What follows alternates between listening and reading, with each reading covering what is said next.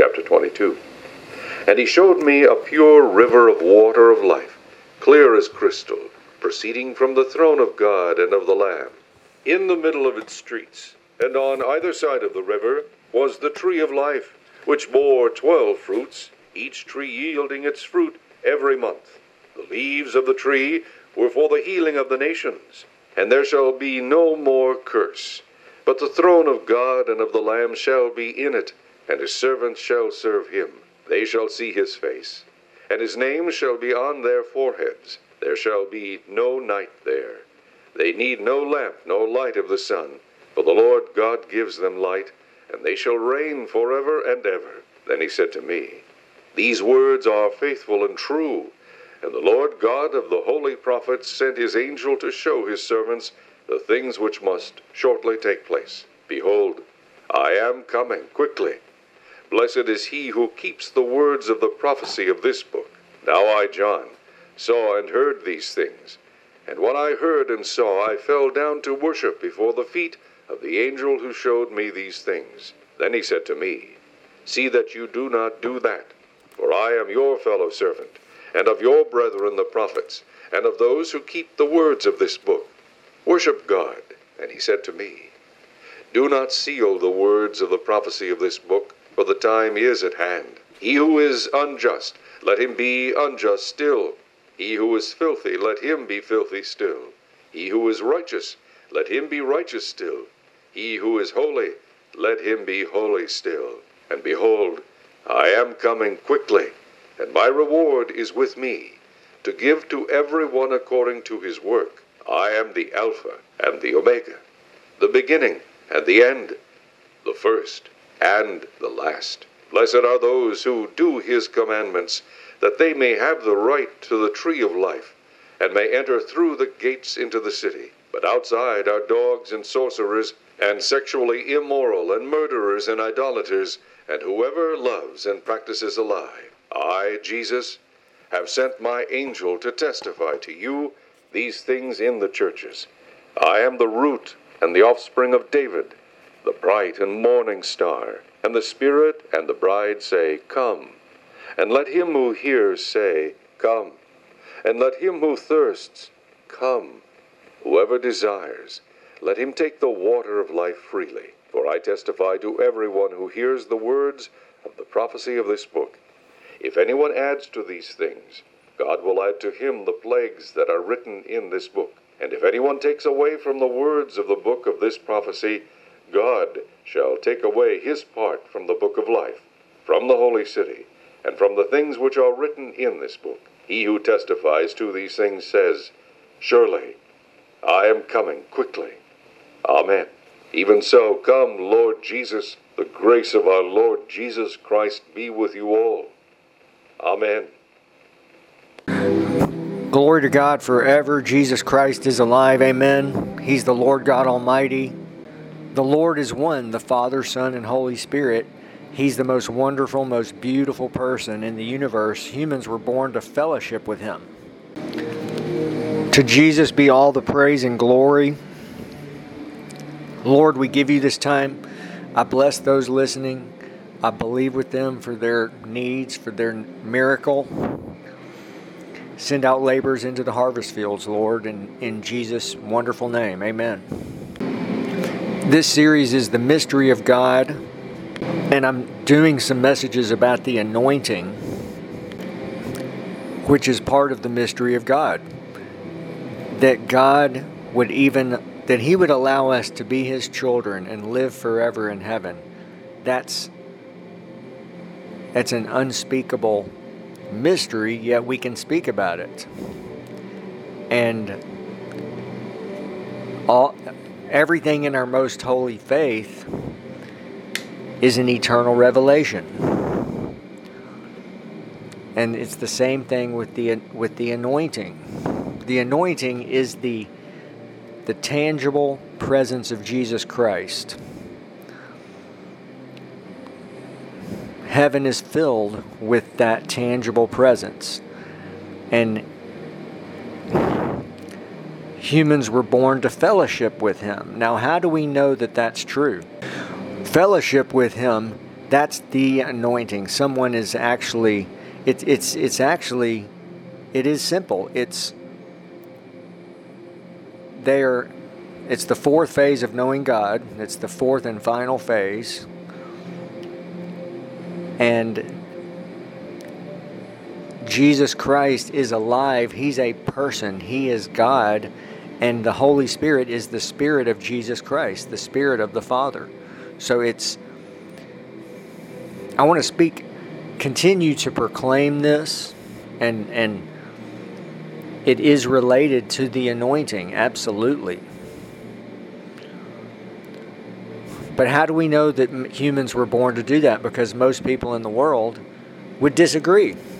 Well, number one, everyone who makes it to heaven will first and foremost will fellowship with Jesus Christ. Amen. I mean, heaven is filled with the glorious presence of Jesus, and it's a celebration for eternity. Number two, Revelation 3:20. That's recommended reading. By the way, the beginning of this message is the last chapter of the Bible, Revelation chapter 22, which is really very anointed, a vision that a man of God had in the spirit realm. The number three, Jesus said the kingdom of heaven is like treasure hidden in a field. Everyone on the earth wants to find treasure hidden in a field. I mean, even and so that's the Holy Spirit. That's the presence of Jesus. Number four, it does say in the epistles, may the fellowship of the Holy Spirit be with you. So, but again, in case someone,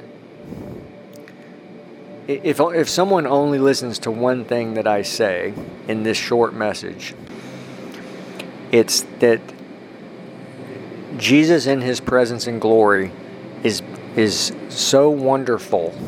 He's beyond words, beyond description. And He offers everything that a person dreams of. And anyone who finds Him as Lord and Savior and is in the book of life will experience that for eternity. Now, most people on the earth stay in the born-again phase. That's the first phase, and they will not actually experience His presence and glory. But in their spirit person, the anointing is in their spirit person, which is just amazing. That's how they're saved. Now, and I want to briefly restate something from a previous message again, in case someone only listens to this message. We notice that Jesus Christ did not, and let me first say this, Jesus Christ is God. Everything that He said and everything we have recorded is God speaking, and it's perfect, and His words are spirit and life, and they are truth and much more. So please understand that before I say what I'm about to say. We notice that Jesus often spoke very, very plainly about many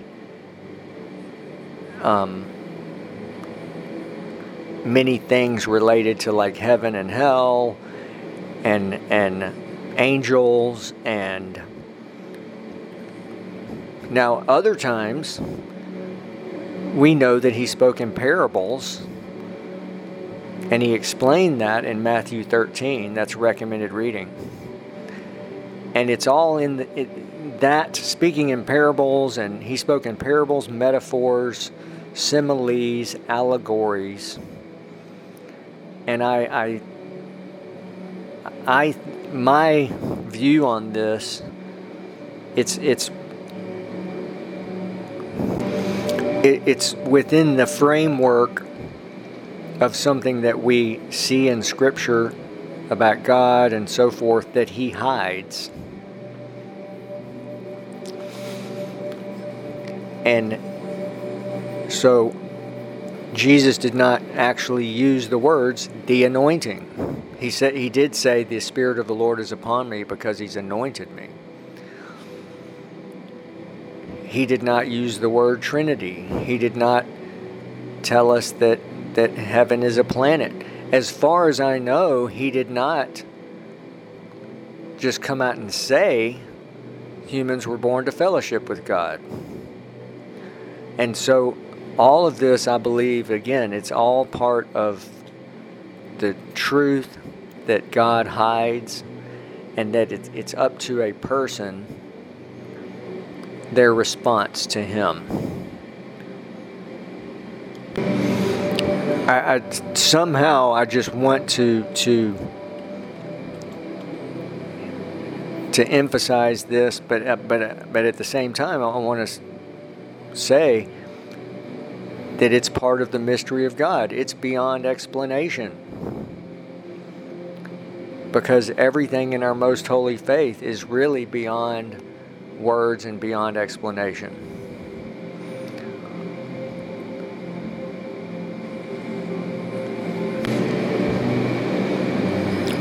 God has given every person the choice between God and self every day. I mean, there's a one-time decision, right, between God and self, between salvation or not accepting salvation. But it's also every day. And let's look at salvation as an example, just to speak a little bit about salvation. It's the greatest miracle. God is fully available. Jesus Christ, fully available. Jesus is knocking on the door of every person's heart. At the same time, we know that the famous scripture, He's invisible. Jesus is the image of the invisible God. So God is invisible, right? Number two, He also hides. And within hiding, it's almost like He has, in some ways, hidden these glorious revelations. And the only way a person can discover them is to go to Him directly. I want to finish with that.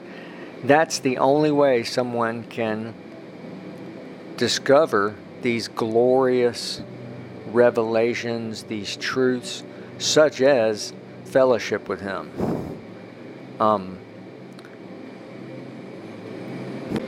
And I mentioned salvation because that's a great example. Salvation is a face-to-face encounter with Jesus Christ. Amen. It's going right to Him. Again, even though He's invisible, even though someone doesn't understand things, He hides.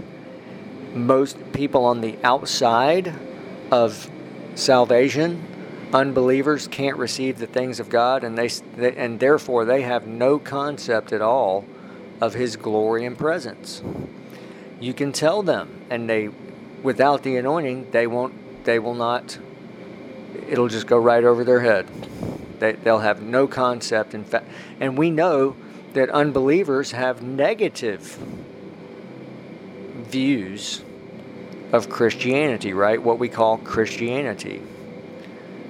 And even worse views than that. But there's just something about how the only way someone can receive these truths is to experience them. That's another way to say it, is to actually go to Him. And then in salvation, they receive the greatest miracle. They go right to Him. They've gone from death to life. They now have found mainly their Lord and Savior and their Master, that Jesus Christ, the wonderful Savior, the Good Shepherd, and so much more. And so they're doing what they were created to do, and they likely will not feel anything different because we walk by faith, not by sight. They are experiencing it for themselves. They're not reading about it. They're not, it's great for someone to proclaim the gospel, right? Amen. That's why we proclaim it. So that people will hear it. Faith comes by hearing, and hearing, and hearing by the word of God. But when someone actually has that encounter with Jesus Christ, they're living it. And it's that same truth for all four phases. Amen. And it's, we can explain the baptism of the Holy Spirit. But when someone actually goes to Him with that determination to get the baptism of the Holy Spirit, that they'll receive it. God will give it to them, and then they're experiencing it. Here's kind of an example, an analogy. We as humans are made for relationships, and mainly for a relationship with God Almighty, right? With Jesus Christ. And that's why I think we as humans admire certain people, right? So let's say someone has a hero that they like, and so they read about him, and they look up on the internet, and they see pictures, and they read about this person. Well, if they ever met the person in person, that's totally different, right? I mean, that's, they're no longer just reading about this person, they actually met him. And so that's kind of a you might say, a faint example of meeting Jesus Christ. And I think that's the second time I've said this. I'll try to finish with this. When someone goes into the phases of knowing Him, they'll begin to experience His presence and glory, and He's just beyond words. He's like,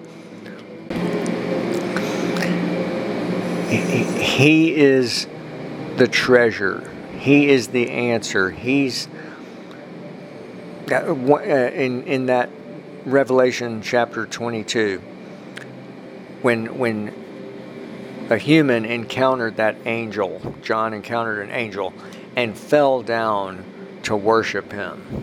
Why? Because angels are made from God's glory, and but Jesus Christ is God. That's what I want to emphasize. The Holy Spirit is Jesus Christ. He is God. Isn't that wonderful? He is Jesus Christ. A great man of God calls Him Jesus Unlimited. And so when someone goes into those phases, they will experience His presence and glory for themselves. And they have found treasure. They have that it's something that is literally part of them. Their spirit person is what I'm trying to say is beyond words. They now are experiencing eternal life, and these are things that are eternal, that can never be taken from them, and they're things that will last for eternity, even though they're intangible, right? It's like their relationship with Jesus Christ, and they're the things that they can accomplish. They can store up treasures in heaven that will last for eternity.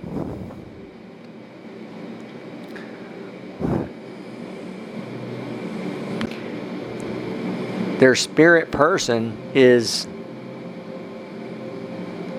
is receiving things which is causing their spirit person to develop, you might say, like they are. I recall someone who went to heaven wrote about the experience and said when people get to heaven, they will be the age that they are, their spiritual age in their spirit person, the hidden heart of man. So, I mean, and that's a whole different subject. That's an eternal mystery. But what I'm basically saying is